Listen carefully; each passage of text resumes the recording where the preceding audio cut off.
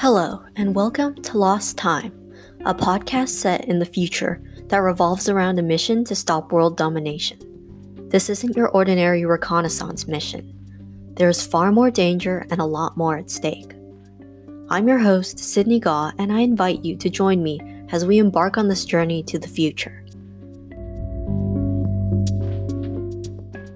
Here's a recap of the last episode. Aspen, Avia, and Callum have traveled back in time 10 years from their present. It is now the year 2088. They are on a vital mission to assassinate the dictator, Atticus Ethiers.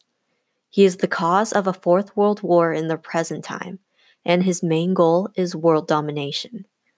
By killing the younger Atticus Ethiers, Aspen and her associates hope to reverse the events happening in their present. This is only possible if they completely destroy Ethiers' brain and sever his nervous system.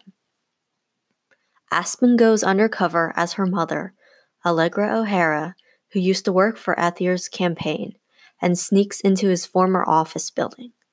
Meanwhile, Avia and Callum have gone to ensure that Aspen's real mother does not arrive and alert anyone about her imposter. Aspen enters Ethiers' office and comes face to face with the younger Atticus Ethiers. His son, Desert Ethiers, is also there, which throws Aspen off guard because Desert is her spouse in the present time. Regardless, they talk for a while, Aspen posing as Allegra and Atticus seemingly unsuspecting. But just as Aspen is about to make her move, Atticus reveals that he has been forewarned of Aspen's assassination attempt by his future self. He is armed and protected against Aspen's ray gun.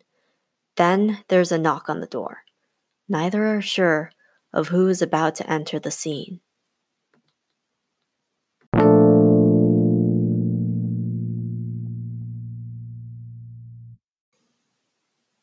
This is episode 3 of Lost Time, the climax. A loud knock could be heard from outside the waiting room.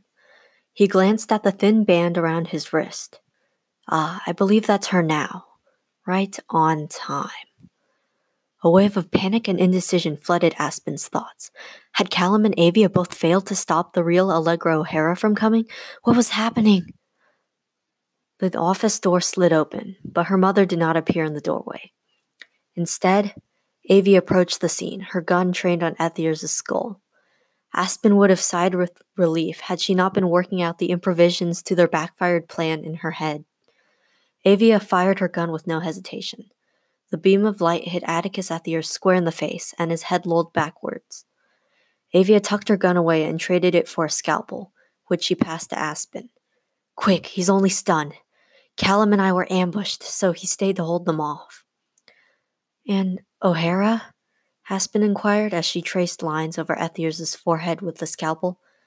"Stunned." Aspen made the first incision, and then the next.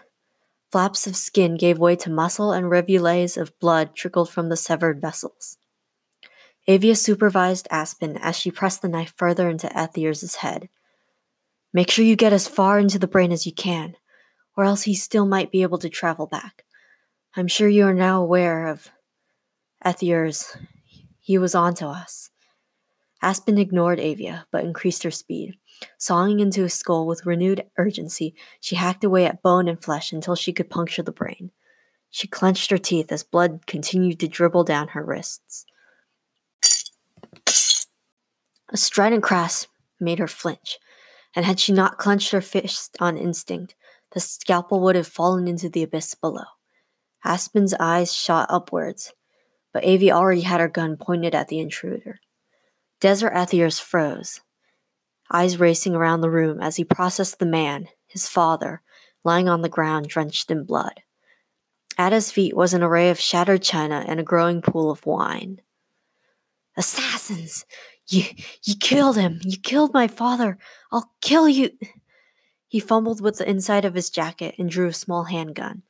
Avia's finger stalled on the trigger. "Don't move or I'll shoot." Aspen gave her a withering look, but did not stop Avia from loading her gun. She looked away and returned hastily to her job. A piercing shriek caught Aspen off guard, and the scalpel was lost in the cavity of Aether's skull. Avia collapsed on the ground, unconscious, and peering over her was a stout, bald man holding a gun identical to her own. Despite his well-composed attire, his crazed eyes revealed the madness that plagued his self. Dark circles ran beneath his eyes, and several indisputable scars were etched into his forehead. Desert yelped and backed away, but the man paid him no heed. "You all thought you could stop me?" He laughed madly. "Well, think again, fools." His eyes finally caught on Desert, on the handgun still gripped between his fingers. "Don't be stupid, my boy. I'm your father. Don't let that mad woman destroy my body further." The boy glanced at Aspen, still kneeling over the prior Aether's body, and his eyes flitted between her and the insane man before him. His grip on the handgun slackened. Aether's glared at his son and brandished the gun at Desert. "Don't be daft, silly boy. You must shoot this woman who's to become your wife in the future. Kill her and you can prevent all this from happening."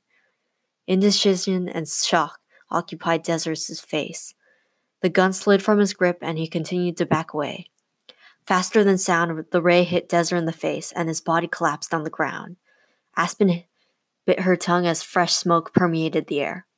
Quickly, she snatched her gun from where it lay next to the unconscious body and aimed it in Aether's direction. Without thinking, she fired. The ray missed his head by an inch, and it was absorbed into the wall behind him. Aspen adjusted the mode on her gun to lethal and shot again. Once more, the shot deflected off of Aether's chest, only scorching his clothes. Aether sent rays of light in her direction to rival hers. She threw herself behind the desk and ducked into a tight ball. The smell of burning wood began to infiltrate her senses. She stayed there, crouched, until Aether kicked the desk aside and stood above her. She shot once, twice. Each ray bounced off of his armor and landed elsewhere.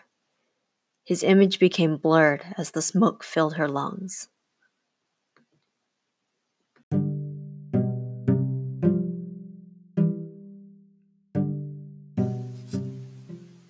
Thank you for listening.